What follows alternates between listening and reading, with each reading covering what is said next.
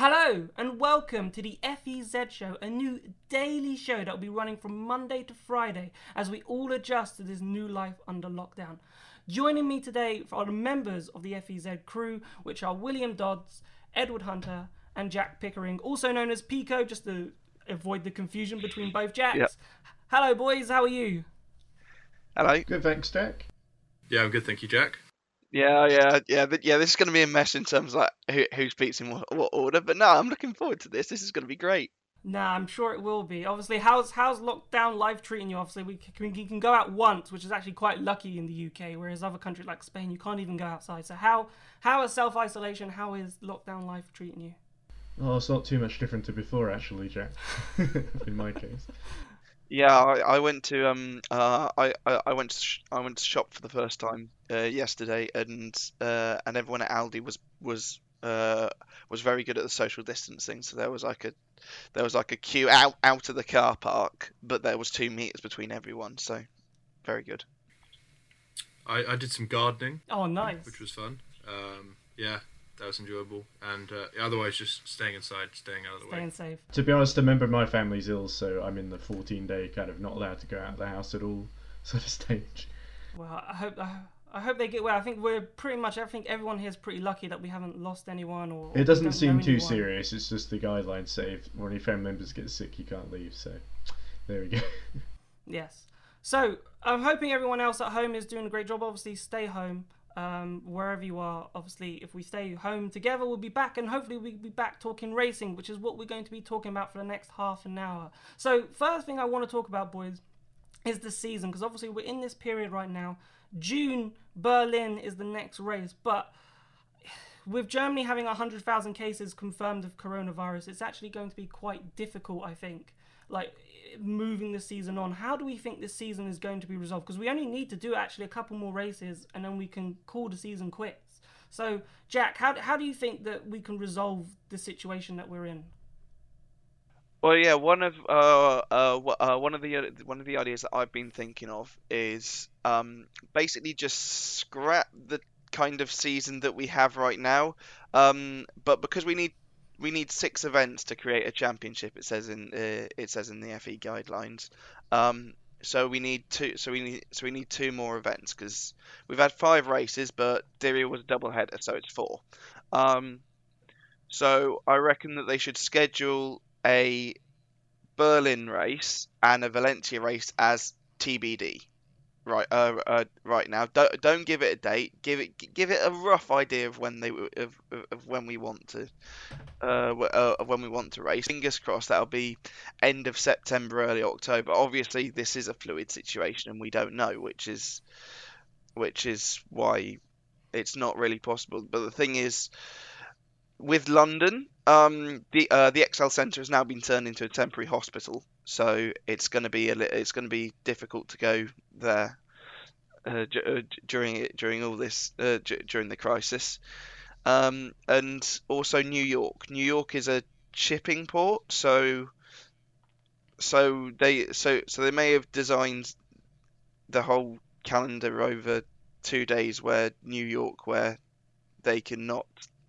Where they don't receive anything from the shipping port, and so it'll be a bit harder to do that. But so that leaves Berlin, which I think is rather feasible, and Valencia, which is where all the Formula E cars are. Well, they're currently in the Valencia circuit right now. So yeah, that's my idea. And Berlin, of course, is at Tempelhof Airfield as well, which is relatively isolated from the city centre. That's what I wanted to talk about. I want to talk about in terms of extending the season, because we sort of did an exclusive a couple of weeks ago where, Formula E said they wanted the season to be done by September, because then they didn't really want to go into September because that sort of affects the preparation for season 7. So I was thinking Berlin is a race, Will, where you could possibly push back. Even London, even now that the ExCeL is a Nightingale hospital, if this all finishes up by, say, let's fingers crossed June, July, you could take that hospital down, push London from its end of July spot into maybe end of August spot, and you could still possibly race in London. I'd be happy with that. A London E-Prix basically on my birthday. I'd definitely be for that. I think that's very contingent on the situation improving. Yes. Yeah. Go on, Will. Sorry. No, it's okay. No, as you said, I think with London, it's a very difficult situation to predict. We were initially told kind of, I know with football, the first example, that was going to be kind of until the end of April, that there was not going to be any football.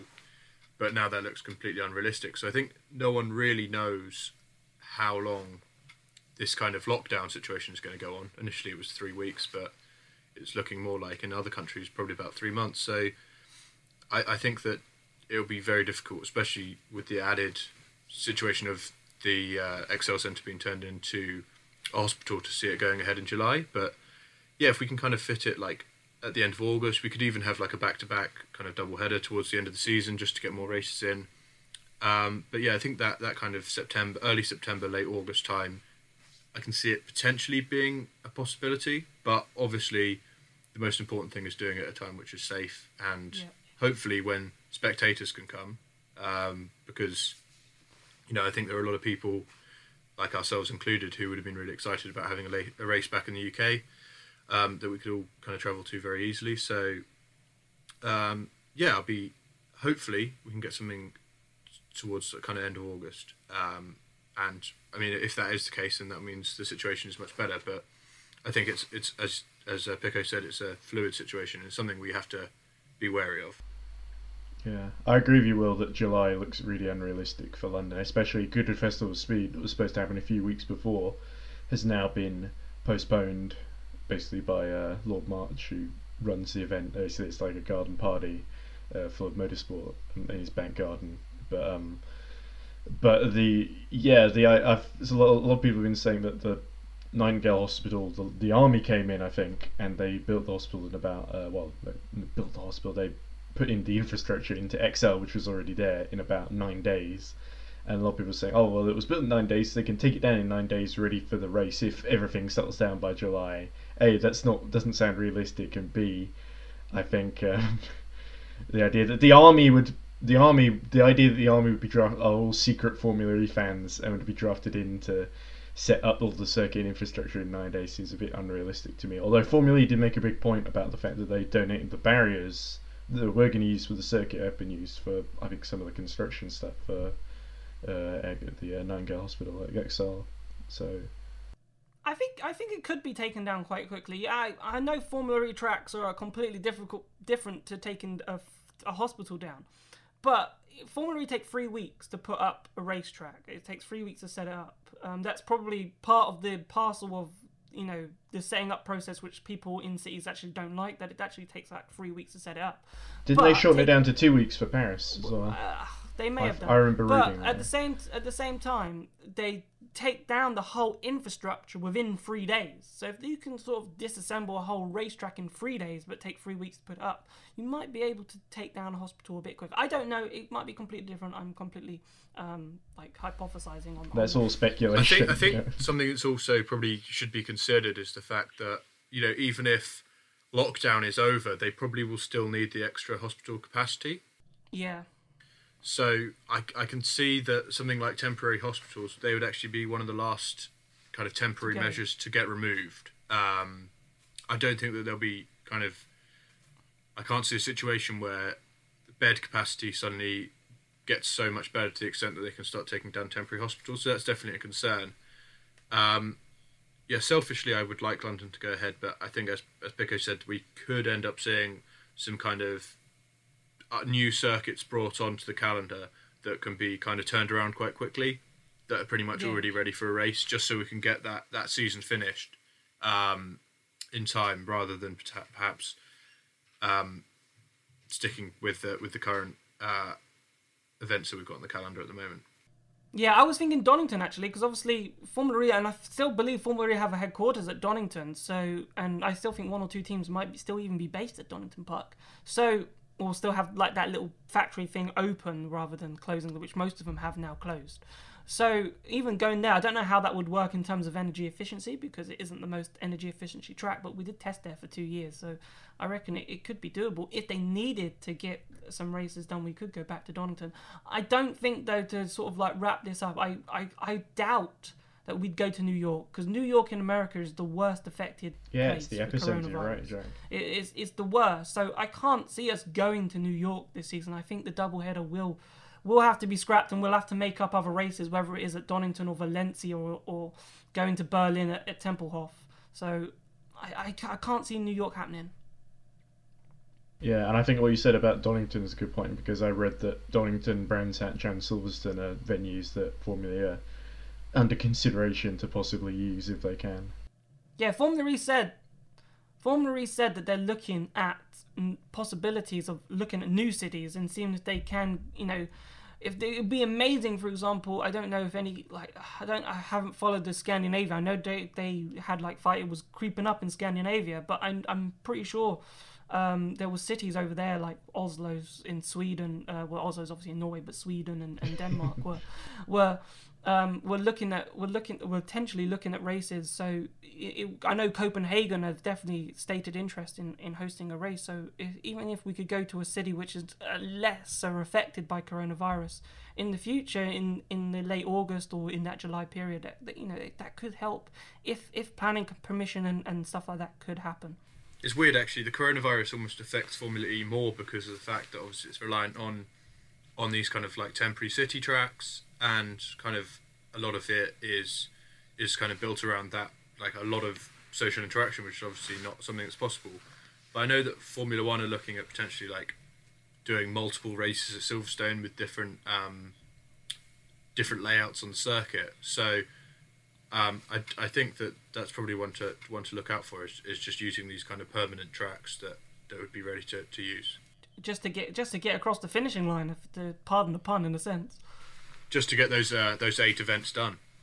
Isn't it 6 events technically? Yeah, I think it's 6 Sorry, events. 6 events. Yeah. It's 8 for Formula 1. 6 for it to officially count as a championship, because the Costa can't just win it by default after 5. Yeah, but I imagine they would end up probably looking to do double headers just to get as many races in as possible. Yeah, I agree. I think everything will be a double header now. Especially if you go to permanent circuits, there's no excuse for not doing a double header. So say we go to Donington, it makes sense to do a race at this, and if we do go to Valencia when everything's fine in Spain, it makes sense to do a double header. Yeah, so then even if you manage 6 events, you've still got kind of a 9 race season, which is not terrible.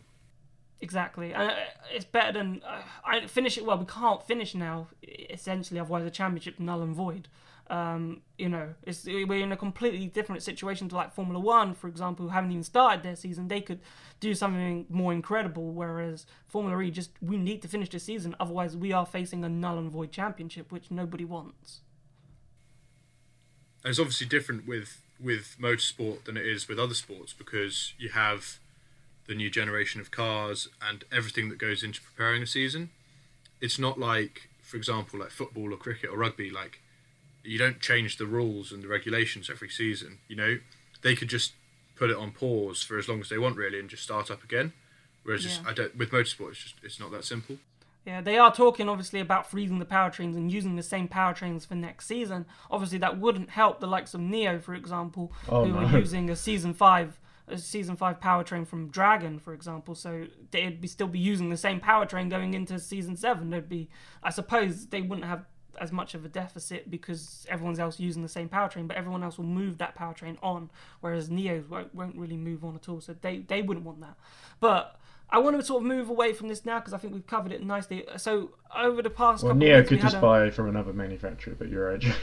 That's true. But moving on, what I wanted to talk about now is we picked our top 5 drivers, okay? The top 5 drivers of the season so far. And there was a little bit of controversial in there because there were some drivers that we missed out, and there's always going to be when you have to, pick 5 names across Formula E when there's so many drivers that are performing so great. Why did you force us to choose, Jack? Ugh. I know, but it was a great conversation that we had, and I'm going to start it off because I was the one who spearheaded Lucas Di Grassi being in this list because I think he really deserved being in this list. So for me, why I put Lucas Di Grassi as number 5 is because that Audi is so slow.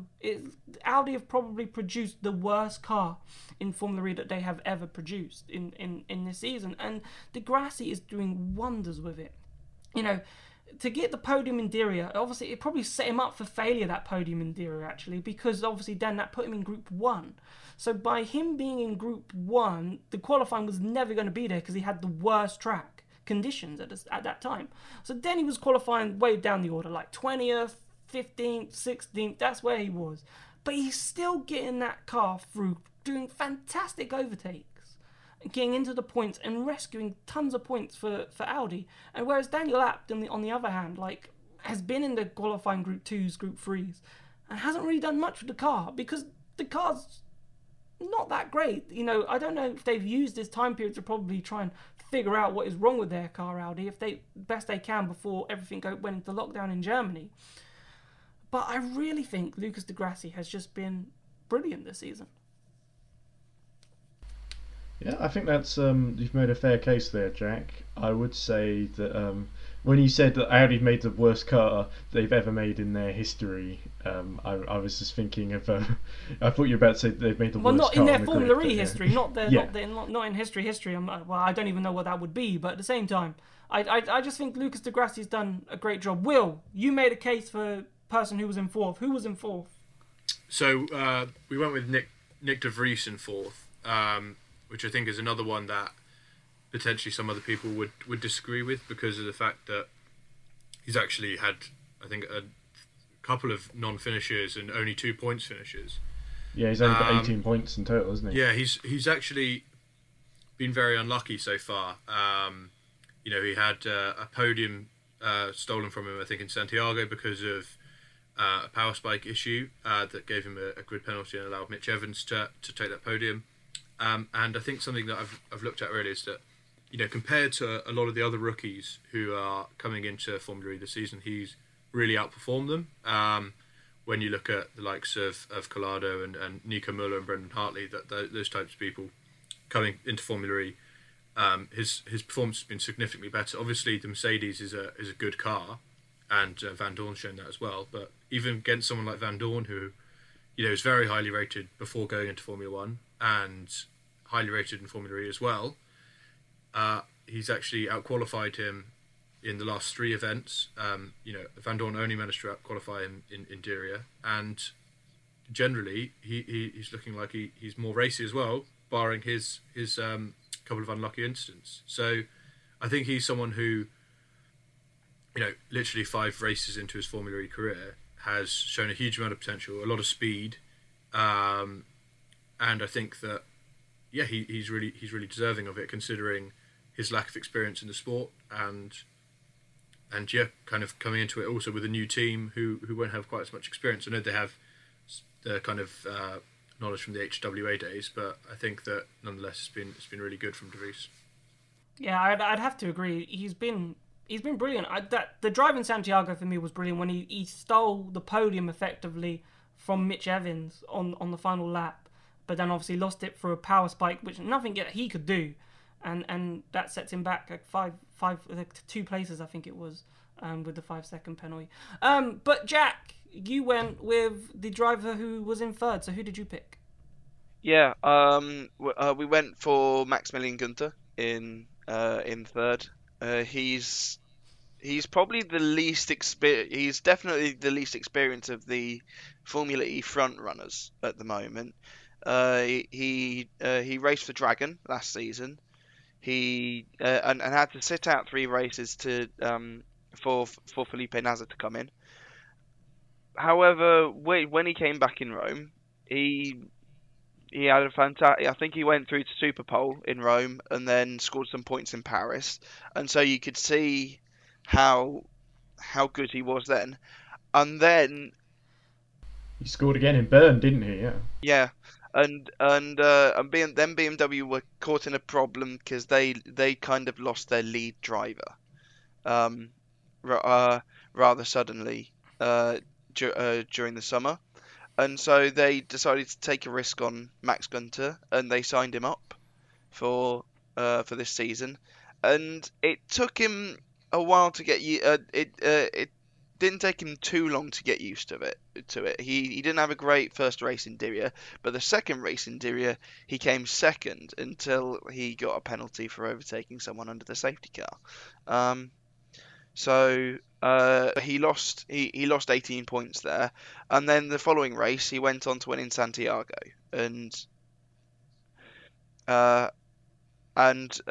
he also had a second in the most recent race in Marrakesh. So, and he's only he is behind his teammate Alex Sims. However, Alex Sims, despite the win in Diriyah and a fantastic comeback in Mexico City, had Max Günther not had that second place stripped of him, he'd be 4 points behind Da Costa at the top of the table.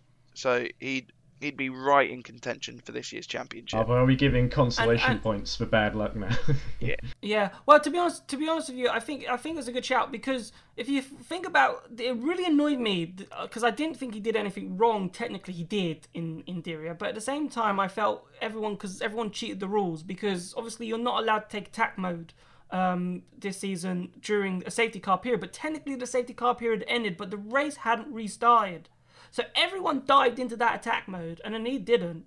And obviously took the places while everyone was going the long way around in attack mode. And I remember watching that race, and I was like, that's just a massive loophole in the rules. Like, how can you say we're banning attack mode used during the safety car period, but then you allow them to immediately, as it finishes, because they haven't actually crossed the safety car line yet, but whoever was leading the race at that time was the de facto safety car, they all took it. I was like, that's wrong. I thought they all broke the rules there, and that's what I mean. Like, I think with the safety car rule, isn't it? That really annoyed me. But the way it kind of transpired, it looked really stupid, and it definitely looked like Günther was doing something wrong. But yeah, I thought that was really unfortunate. I think it's just like his qualifying has been really, really good as well against Sims, who's clearly a good qualifier. And I think just for someone in their second year coming in against someone who a lot of people after Diriyah were rating really highly in Sims, and obviously had a good season last year as well. I think Günther is just a really quick driver, and someone I can just see getting better as well. You know, he's still, I think he must be the youngest driver on the grid. Yeah, he is. I think for a long time App was the youngest driver, but you're right. I think Günther is a year or two younger than him. So Ed, you had Antonio Felix da Costa as our Indeed, number 2, the championship leader. So we didn't go with him as number 1. Why did we not go with him as number 1? Why do you think he isn't the best driver so far? Well, 2 is still pretty high up the list, to be honest. Yeah, I'd agree. Da Costa had I think Diriyah was a bit of a write-off, because first race he was a bit anonymous. Second race there was the incident with Buemi, which he got the penalty for, still snuck into, I think, a point in the end because of all the chaos. Then his season really got going in Santiago, where him and Jean-Eric Vergne qualified. I think he qualified about 10th, I think, as the race went on, worked his way up and fought with Günther for the win. Günther eventually outsmarted him, as we will remember, on the last lap, because Da Costa basically overheated his car trying to get by Günther. But it was still a good performance, even though Da Costa was really annoyed at the time they didn't get the win. Then Mexico, he came second again after basically fighting Jean-Eric Vergne all the way through the race, and there was a bit of team orders involved, but eventually he came out on top, put pressure on Sam Bird. Sam Bird crashed out, overtook Sebastian Buemi fairly straightforwardly, and among others, narrowly avoiding that incident with De Vries, I remember as well. And then of course there was the most impressive performance, I have to say, was Marrakesh, where he qualified on pole despite it being in Group 1, and so basically made the Super Pole, then got on pole again. And then in the race, drove a very strategic race, actually. Once again getting into battle with Günther, the third place guy in our list. But this time he let Günther go fast and decided to trail behind him and slipstream him, basically. And eventually, near the end of the race, got back in front of him, pulled away, and won quite emphatically. So even though he sacrificed the lead, it was quite a canny move to save energy. And so in the last stages of the race, he wasn't really challenged. So yeah, good tactical driving, great qualifying, despite being in Group 1. Overcoming adversity, great overtakes. So there's a lot going for Da Costa, but I think there's one better on the list, and that would be, well, I'll let you tell them in a moment, Jack. Well, yeah, the thing is, right, so our number 1 was Mitch Evans. Now, I know there might be some debate whether Da Costa should be number one because he's leading championship, but let me tell you why Mitch Evans is number one. And it's simple, really. He's in a Jaguar. If you look at that DS Cheetah this season, it's still the best car on the grid. And I know Da Costa, he's had a fantastic season. Probably his best season in Formula E at this precise And he's moment. put Verne firmly been in the brilliant. shade, his world champion Exactly, teammate. so far. But Evans in that Jaguar has been stunning. You know, I go back to Santiago where he put it on pole. Yes, he didn't have the race pace, okay, but you know, he managed to get the car home in the podium just because obviously he was overtaken by Nick de Vries but kept the podium. But then the race in Mexico was stunning. Like, he dominated that thing. I know getting second, he missed out to Andre Lotterer for pole, but again was arguably one of the quickest drivers across that weekend. Drove stunningly, great move on Lottery. Yes, it was a bit aggressive, but just a fantastic drive, dominated it, and he's in a Jaguar. It's not the best car on the grid. It's one of the better cars on the grid, for sure. It is, but... Was Mexico the first lights to flag win? Because the only other one I can think of is Nico Prost. Lights to final corner of the race in Beijing season 1. I don't know. I think it was Prost on pole in London.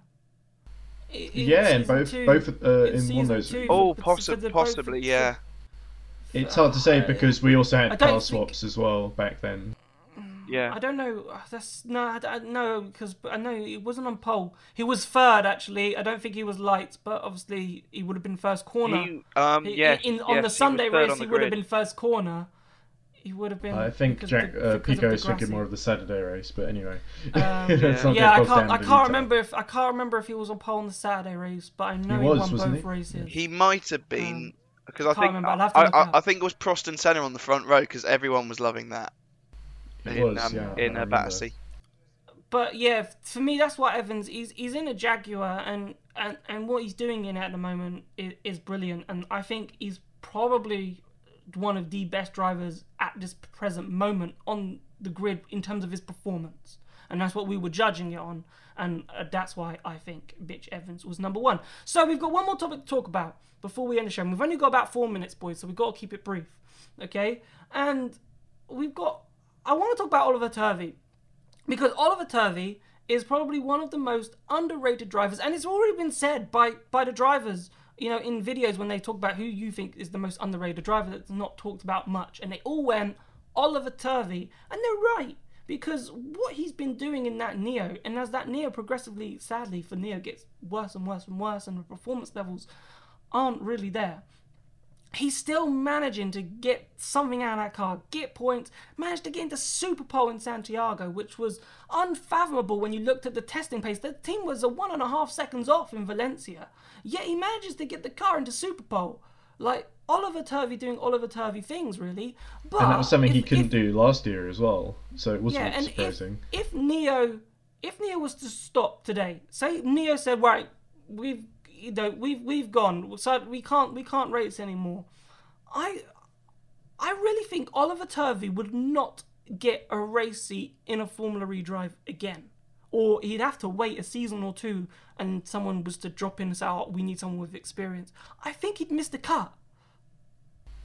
Yeah, and that is a shame to think about. If you think back to the end of season 4, John Paul Drio, who was obviously the boss of the Nissan Edams team before he sadly passed away, he was asked directly, I remember, is Oliver Turvey on your shortlist? Oliver Turvey had got his first podium for Neo at the time and was performing quite well consistently.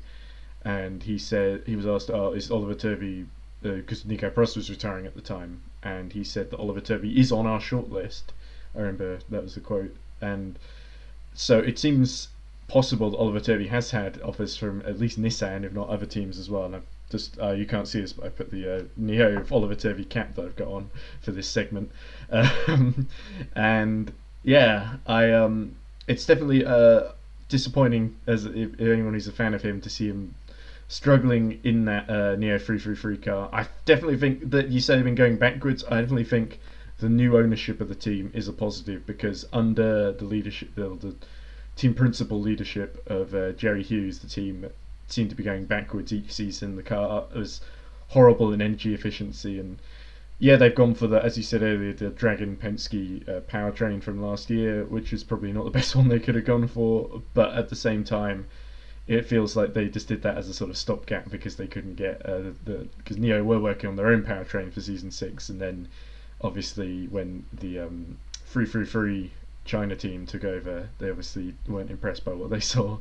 Yeah. So it's a question of, is it Oliver Turvey's fault or is it the team's fault that they've been so far behind, I guess, is sort of the question here. Yeah, so what boys, in terms of Will or Jack, what I want to sort of say, do you see him, if NIO was to go, or say NIO was to replace him for whatever reason, right? I don't see that happening, but let's say it happened, right? Would you see Oliver Turvey getting a new seat? I find, as I said, I would love to see it because I think he deserves it. But at the same time, I can see him being forgotten. Yeah. If you look at the grid, there are definitely some drivers who I think he would do better than in the current seat. So if you look at Felipe Massa at Venturi, he's not getting any younger. I would hazard a guess that Turvey could potentially do a job there. Potentially in the second seat at Jaguar. And there are a few other spots. Neither of the Geox Dragon drivers are impressing.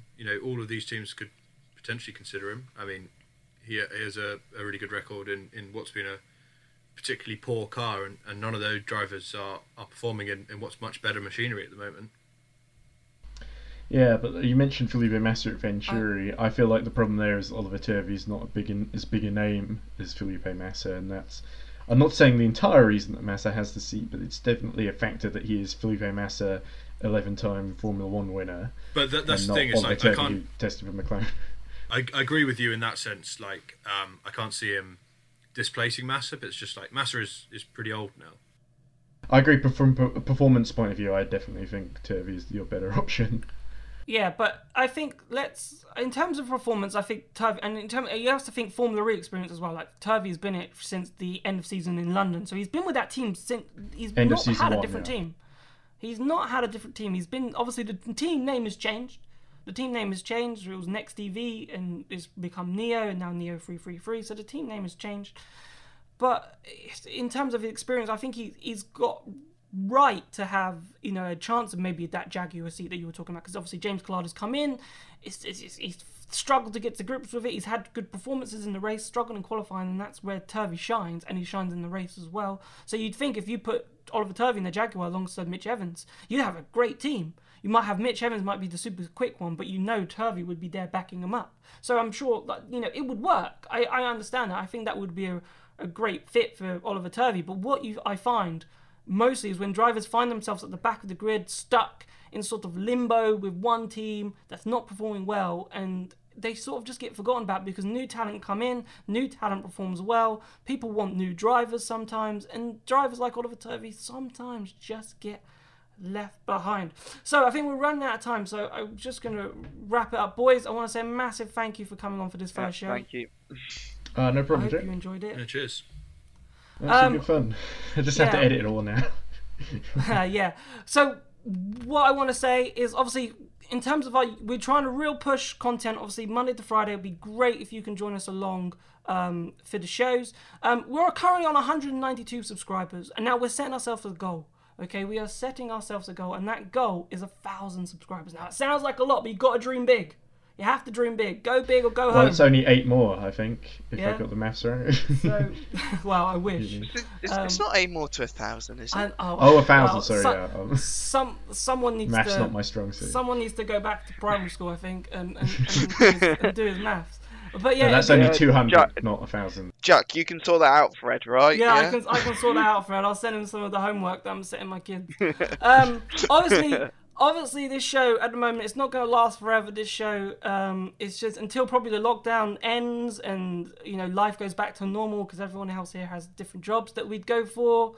So we're going to just run this for as long as we possibly can, and hopefully provide you with some great Formula E content. Also, if we have a Patreon page, we've got 3 amazing Patreons, and we're so thankful for them every single time that they carry on every month. So if you want to help us, support us, help us get better equipment, better places to maybe do this than our bedrooms, So that would be really helpful as well. Thank you so much for watching. You've been watching the FEZ show, and we will see you tomorrow.